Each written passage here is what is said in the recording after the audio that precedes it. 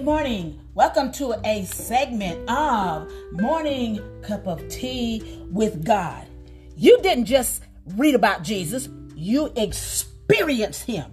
You experience his suffering, and you will experience his power.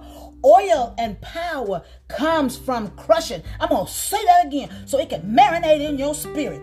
Oil and power comes from crushing. Now, when you have time, I want you to read the scripture. But right now, I want you to jot it down. Philippians chapter 3, verses 10. And it reads as follows. I want to know Christ. Yes, to know the power of his resurrection and participation in his suffering. Become like him in his death. Yes, Paul addressed that in verses 10 and 11. That faith in Christ includes sharing all aspects of Christ's life. Okay? The resurrection of Jesus was conquered, death and provided the way to know the Lord. So please go back and read that. That is so important. So I know you're probably thinking right about now is suffering isn't God's plan for my life. It's not plan for my life either.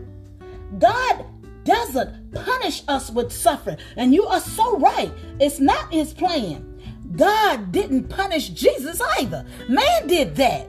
Jesus was innocent too. Jesus was beaten. He was nailed to the cross.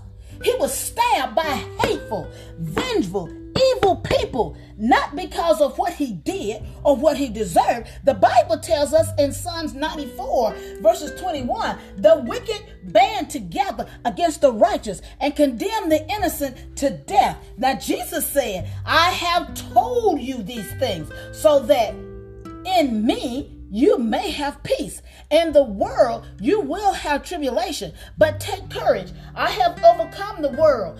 Jot it down. John 16:33. Trials and distress and tribulations are not something unusual in life. They are a part of what it means to be human in a fallen world.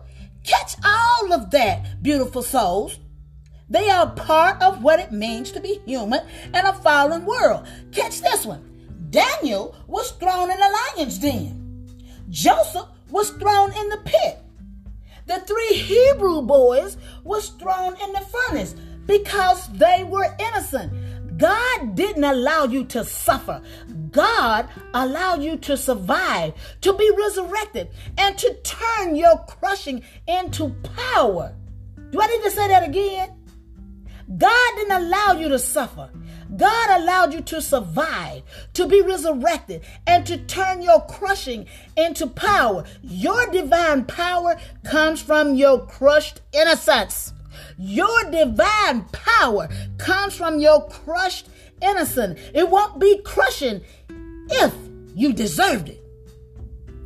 That's the tea for you today. And I stand on that. Have yourself a God day. And remember this. What the enemy means for evil, God is going to turn it for your good.